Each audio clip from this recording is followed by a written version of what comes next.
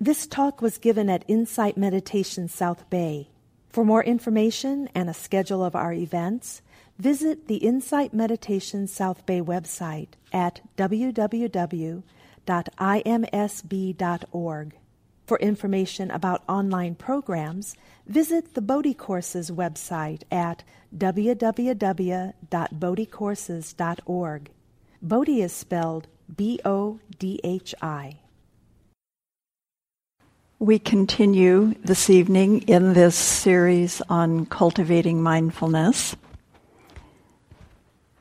If you were not able to be here for the first two evenings, as Nancy announced, you can eventually catch those talks. Both were given by Shyla Catherine. The first week was on mindfulness of breathing. Last week was mindfulness of the body, physicality, materiality. And this evening we are picking up on mindfulness of thoughts. Next week we will round out this introduction. It's a foundational series on mindfulness. So next week we'll bring mindfulness of emotions and mental states.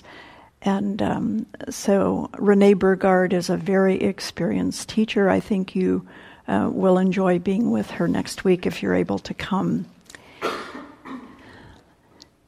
Mindfulness and skillful thoughts. That's what we will be exploring this evening. I have a few questions to start with. How do you know when you're thinking?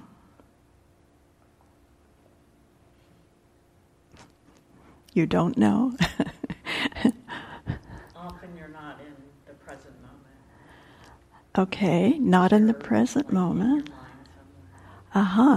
Okay, somewhere else, past or future. How do you know? So I'm going to just repeat the question a few times, and yeah, it's on. And I invite your responses. David? The second after you think something, you remember thinking. Okay, so you know a thought was there because then after it has started, you recognize that you were thinking. Oh, that's interesting. After you bring yourself into the present moment, you just realize, oh, I've just been thinking about what happened the week before last. So often after the fact of the thought having started or maybe even completed. So so what form does a thought take? What form does a thought take for you? A narrative? Mm-hmm. Words in the mind, and yeah. I'm referring to the thinking process itself, not the content of the thought. So what form does a thought take for you? A picture. An image. Okay. Some people think in images. Engagement. Okay. So can you say, that's very interesting. Can you say a bit more? In what way are you engaged with it? So there is a level of activity, if you want to, with the thought process. So if you're thinking, there is an engagement with the process. Okay. So a level of, I might add the word mental activity, a level of mental activity that you then become engaged with. Mental as opposed to physical. Okay. Anybody else? You're disconnected to what you're doing at the moment. Like if you're having a shower, your mind is somewhere else. So you're disconnected. Disconnected. The mind is one place while you're doing something else, such as taking a shower. And sometimes the body is affected if you're having a response or reaction to what you're thinking. Very much so, right. So there can be a physical response to a mental thought. We'll talk more. I'm going to talk more about that as well. Good. Any other comments on what form does a thought take for you? Various combinations of sense objects. Oh, interesting. Various combination of sensory experience. Okay. Please. For me, it would be more planning and memory and less awareness of sensory experience.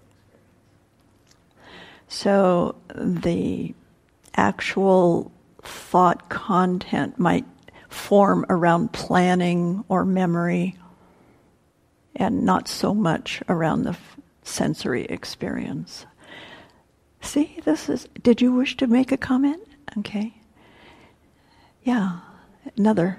Sometimes it's like a chain, like you think one thought and then it jumps onto something else, and then you take about 5 jumps and you're, how did I get here, There's actually a term for that in the teachings.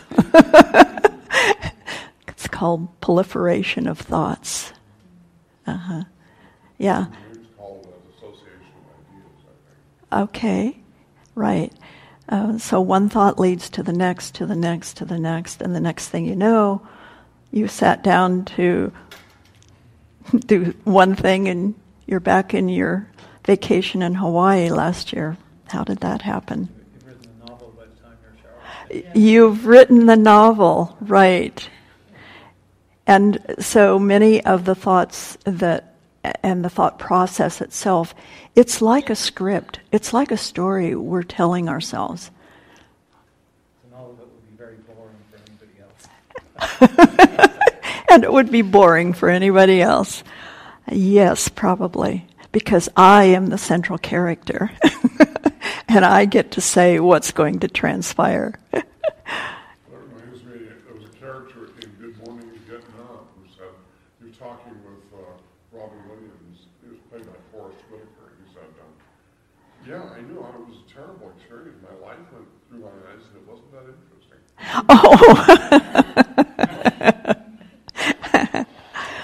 Oh! Okay, good. This is excellent.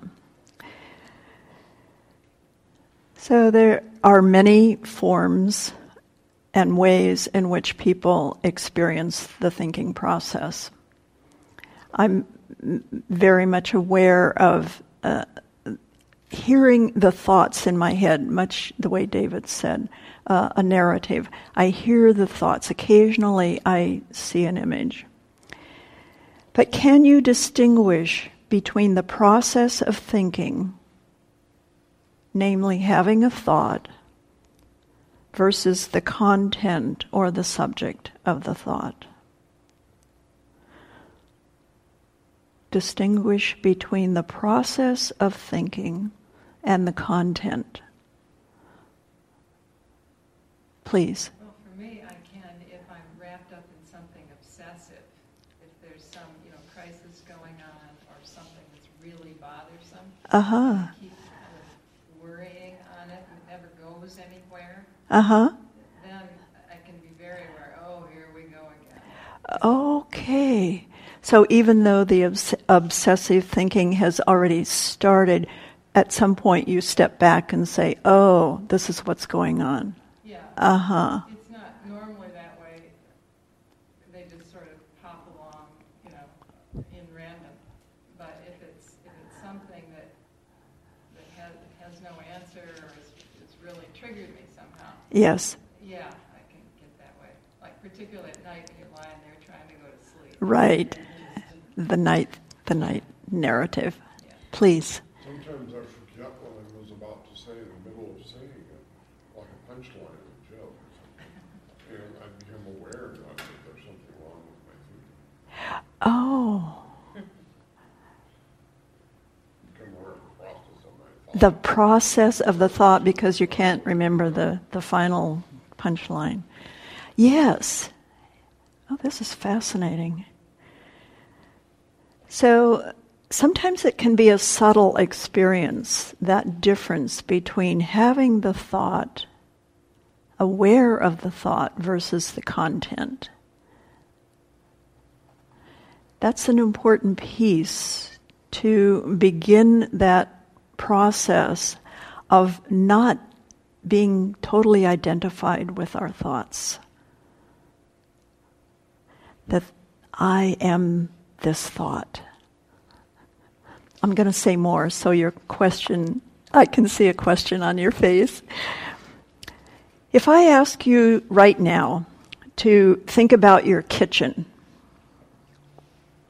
what do you notice? What do you experience?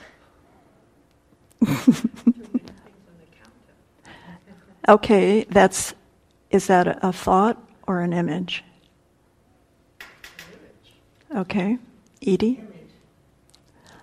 You see a picture? Okay. How many people see a mental picture of your kitchen? If I say, and then, so you see the picture, and then there's some kind of commentary about it? Is that it? So the thought followed the image? Mm-hmm. Please. Image, naming, then thinking about what you do, naming. Image, and then naming some aspect of what the image is, and then a more elaborate thought about it. Mm-hmm. Beginning to see, so we're teasing out some of what can be the process of thinking. So we'll explore a little bit more about mindfulness and thoughts, and how investigating them with mindful awareness can be a useful tool. Where do thoughts come from? I'm not particularly asking for feedback right now. I'm going to tell you.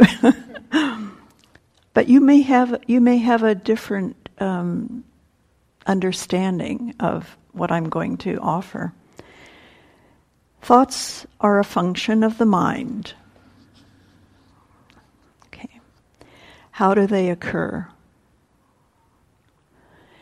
Usually thoughts are a conditioned response or reaction to something that occurs in our external experience, but it could also be in response to an internal experience, such as pain in the body, or even another thought in our mind. So what is a conditioned response?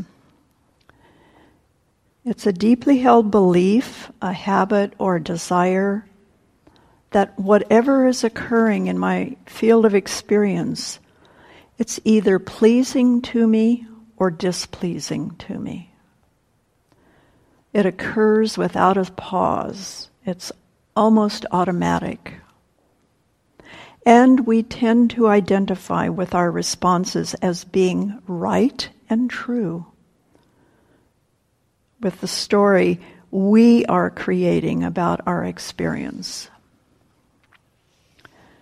What are some of the characteristics of thoughts? Some of that has already been shared. Well, they can be random. They can proliferate. They are the ongoing commentary we tell ourselves. They can cause the mind to be agitated or peaceful. They can have an influence on the body and vice versa. The body can have an influence on our thoughts. Thoughts can make us feel as if we are a victim to them, as if we have no control over them. This is often referred to as a restless mind, or the chatter in our head, or the monkey mind. Restlessness is one of the 5 hindrances. So it's a common factor for us to contend with in our mindfulness practice. We all have a restless mind at some point, but it can be worked with. Mindfulness meditation develops different skills in the mind that allow us to step back from the conditioned responses to actually see the results of the thoughts we have. What we notice is that certain thoughts lead to unpleasant mental states. Other thoughts lead to pleasant mental states. These states, whether unpleasant or pleasant, influence our behavior and our actions. There's a wonderful quote in Shyla Catherine's book, Focused and Fearless, I want to read, relative to this topic. It's a quote from a Tibetan nun by the name of Tenzin Palmo. There is the thought, and then there is the knowing of the thought. And the difference between being aware of the thought and just thinking is immense. Normally, we are so identified with our thoughts and emotions that we are them. We are the happiness. We are the anger. We are the fear. We have to learn to step back and know our thoughts and emotions are just thoughts and emotions. They're just mental states. They're not solid. They're transparent.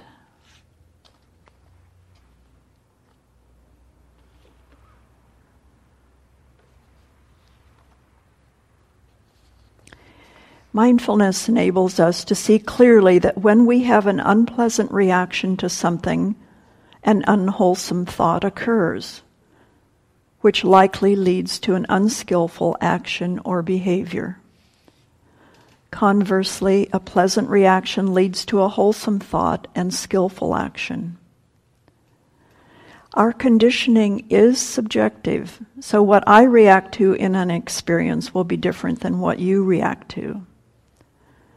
Mindfulness meditation can help each of us discover how our minds work and begin the process of developing skills to reduce the automatic reactions, which lead to distress and mental discomfort, or dukkha. The Buddhist translation for dukkha is suffering. It's a Pali term. Pali is the ancient written language of Buddhist scripture. A misleading perception people have about meditation is that we're trying to stop or change our thoughts. We're not trying to have a silent mind. While this does occur occasionally, it's not the point of meditation. With practice, we are allowing the thoughts to be there without pursuing the storyline or becoming the central character in the drama. This means we have a choice whether or not to engage actively with them. If we do not interact with them, resist, or fight with them, they will cease on their own. As with all things, thoughts are impermanent. The process of watching a thought begin, remain briefly, and end is observable and can be experienced directly. It's a little like stepping behind the waterfall and observing the water flowing down, but not being in the waterfall. It can lead to a more settled, peaceful mind. So I want to take a moment and pause and actually do this. So we'll try this right now, a short meditation on observing a thought.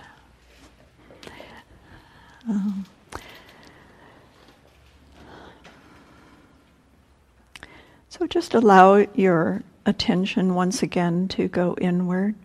Feel your body sitting. Feel where your hands are resting. Feel the rise and fall of the breath wherever that is most apparent.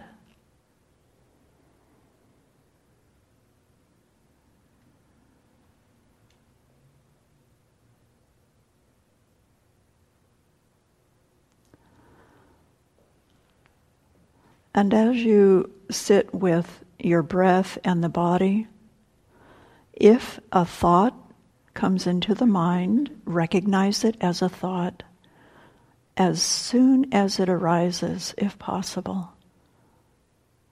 And not engaging with the content of that thought.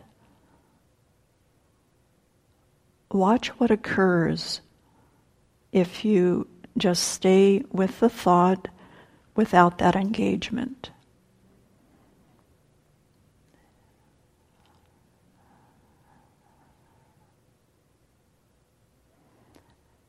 And then you may wish to return to the breath and just sit and watch, being aware of any arising of thought, its brief staying present, and its fading away or ending.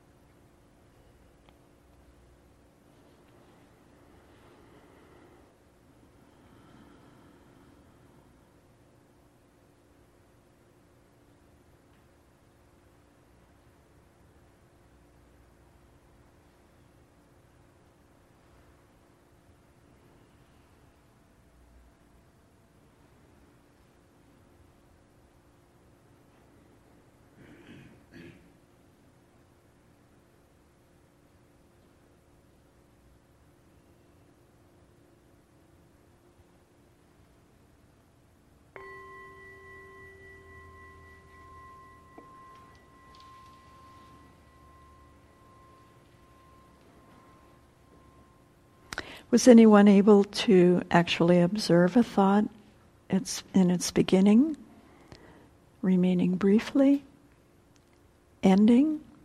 Mm-hmm. Not sure? Okay. It's an interesting exercise. I believe that with me, if I'm observing a thought, there is always a bit of intention. And something in my mind decides to drop it or stick with it. Mostly I think it's that way. Sometimes there's a distraction like the chime or something. But I think there's always a tiny level of intention and discernment and choice. So she observes that there is usually a level of intention and discernment in watching a thought. Well, that's one of my next points. Please. I think I was trying to observe the thought, but then I realized there was no thought. So I'm not sure if there was actually no thought, or I didn't recognize that there was a thought. Or maybe it doesn't matter. Well, this is a very interesting observation, that when I direct my attention inward, maybe there was a fleeting thought, but then it ended, or no thoughts. Yeah. Pardon me, just hold that thought. So what we were speaking of earlier about engagement, if I don't engage with the thought, it has no fuel. I'm not nurturing it or nourishing it. David? Sometimes when I'm trying to meditate, like for example, let's say I'm focusing on the breath, sometimes it's hard to distinguish between the feeling of focusing on the breath and intellectualizing about it. Like, focusing on the breath is good for you. You're actually thinking, you're not actually focusing on the breath, you're thinking about the concept. That's right. Of focusing on the breath. Yes, excellent. That's actually a very good observation, that I might be given instruction to focus on the breath, but I'm actually doing an intellectual exercise around it instead. Thanks. So I have a question or a comment that earlier you said that thought has to do with placing maybe a value on something, that it's good or bad, or it feels good or it feels bad. I think you said that. Pleasant or unpleasant? Yeah, pleasant or unpleasant. And when you said that, I thought, isn't that really judgment? Is judgment judgment is a type of thought? Is it possible to have a thought without judgment? I think so, but yeah, when you said that, I was like, wait, are you talking about judgment? And now I started thinking about, there's different kinds of thought, I think. That's correct. Planning. Yes. Planning thought, there's the worry thought. Absolutely. And then there's the stories, which I do great when I'm trying to figure something out, especially like, why did somebody do something to me? Or then I make up all these stories. Absolutely. So the stories that we make up about our experience. I read in another book that, well, you said that ideas, thoughts are conditioned responses to pleasant or unpleasant reactions to experience, right, or to sensations, but either internal or external. But a book I read said that there can be neutral experiences also. There can be pleasant, unpleasant, and neutral. That's correct. Yes. Referencing the pleasant and unpleasant are the most dominant, and yes, neutral is also experience. I'm not answering your question directly, Kitty, because part of it will be covered, I think, in my further comments. Can I just make one more comment? Okay. I sometimes found that, like, say I can get up in the morning and say I'm getting ready to go to work or something, and I can get up and be in a pretty decent mood, and then by the time I'm, 45 minutes later, I can be in a bad mood, and nothing has changed except the video that went on in my head. Wow. And nobody did anything to me, nothing happened, I was just getting ready to go for work. My whole mood kind of changed purely as a result of what was going on in my head. Could you all hear that? Incredible observation about the power of our thoughts that can, start a morning feeling quite fine, everything in order, and by the time one leaves for work 45 minutes later, one's mood has completely shifted and the world is upside down and terrible and so forth. Yes, the power of thoughts. Now, I want to make a point that awareness is not the same as a thought. So, first of all, awareness is not the same as a thought. Awareness lies beyond thinking. Awareness is a larger space in which the thoughts occur. Thoughts are the activity of the mind in the same way that sensations are the activity in the body. They're both, thoughts and sensations are impermanent. This is a key teaching of the Buddha that we need to remember. We do not have to believe, indulge, or identify with our thoughts. They're just passing through the mind. We are not our thoughts. We do have a choice. Being able to see our thoughts as just thoughts is important in our development to see clearly the impact of the hindrances and other forms of mental conditioning that hinder our liberation. Mindfulness meditation practice enables us to slow down and to be more discerning about our experience, physically and mentally. This discernment perceives clearly the difference between a wholesome and an unwholesome thought. Wholesome thoughts can point us toward the development of wholesome actions. such as knowing compassion and joy, or giving expression to generosity and kindness. Mindfulness is a wholesome mental factor, which helps in the cultivation of wisdom. Seeing things as they are and bringing equanimity to each moment. Mindfulness is not thinking about things. It is a way of observing experience without discursive thinking. Not all thoughts are harmful. Skillful thoughts promote skillful action. Reflecting on our intentions and development of wholesome qualities is good. We can ask ourselves, what is deserving of my attention or engagement in this moment?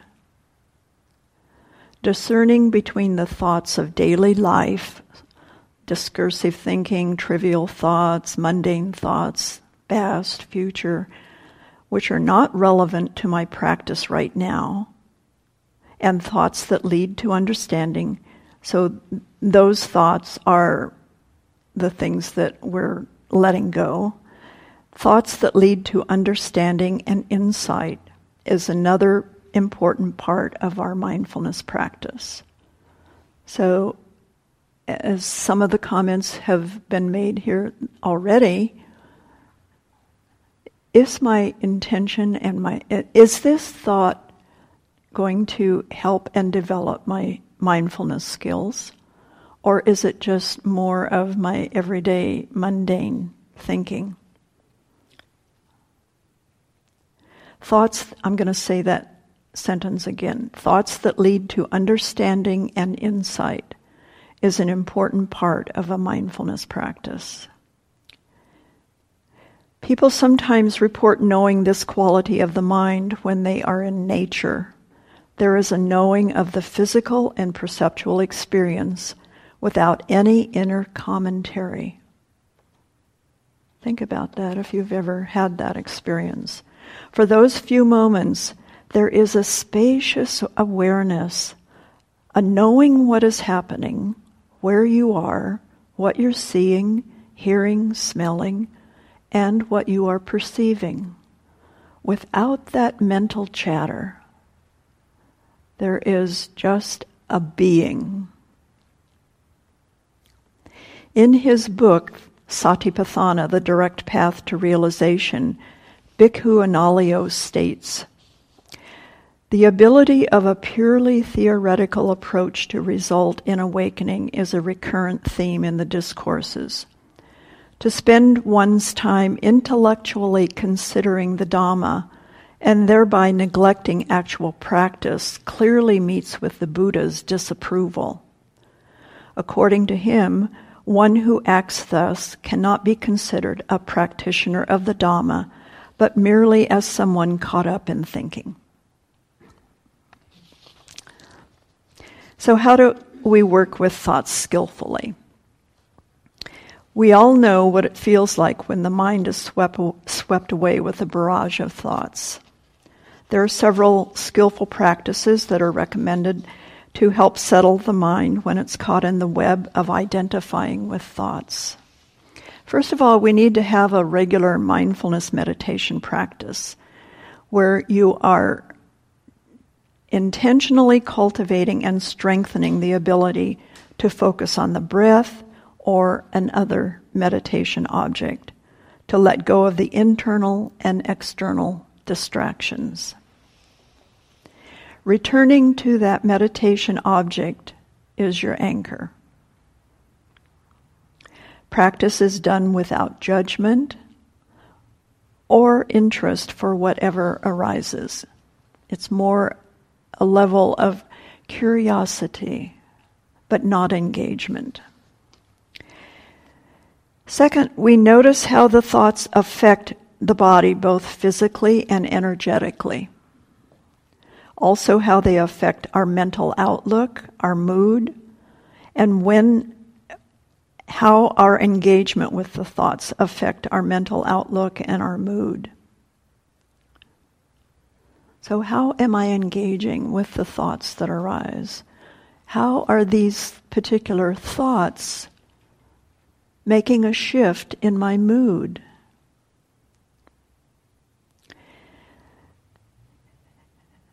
Number 3, begin to notice what emotion is triggered by the thought, and if possible, label the emotional feeling tone, such as fear, annoyance, sadness. It could be a positive. I could be swept away with imagining something very wonderful that may or may not happen. I'm still being distracted. So labeling the emotion that is being triggered by the thought. Label or note the pattern of thoughts, such as planning, worrying, ruminating. Those are still thoughts. So sometimes as we bring our attention to the thinking process, we begin to know what some of our top 5 or top 10 patterns of thinking are. I know worry really well. If you're a mother, you know worry.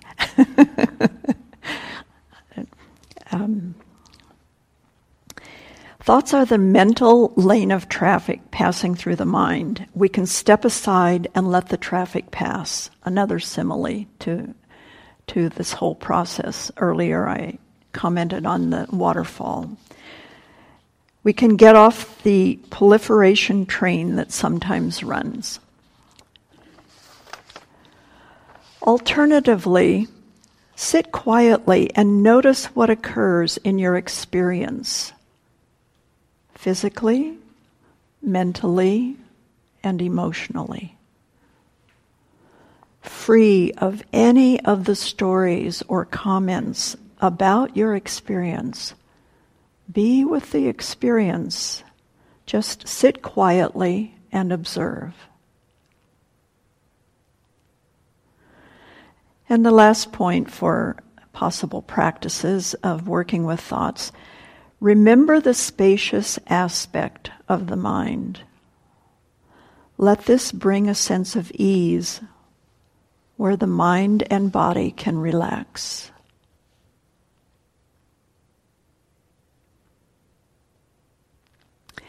The Dhammapada speaks to the thinking mind and the causal or progressive aspects of the Buddha's teachings. So this is from Dhammapada verse 35 and 36. The mind, hard to control, flighty, alighting where it wishes, one does well to tame. The disciplined mind brings happiness. The mind, hard to see, subtle, alighting where it wishes, the sage protects. The watched mind brings happiness. And from the suttas.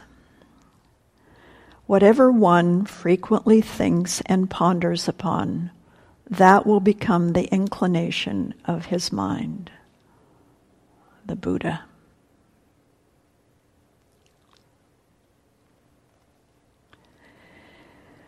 There are other wonderful meditation practices in Shaila's book, Focused and Fearless, on how to deal with a restless mind.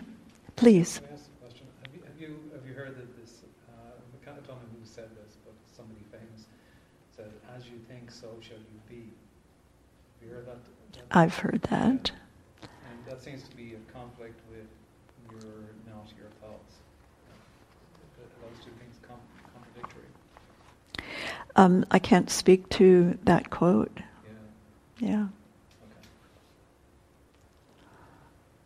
But don't you think it's saying something like what I just said from the suttas? Yeah. Whatever one frequently thinks and ponders upon, that will become the inclination of his mind. Yeah, that's what reminded me of the quote. Yeah, I could make a case where they see their similarity. Well, but you can rewire the brain. Absolutely. By changing your thoughts. I mean, by thinking Yes. skillful thoughts. Absolutely, and that's what we're doing with our development of mindfulness and developing skillful thoughts and actions.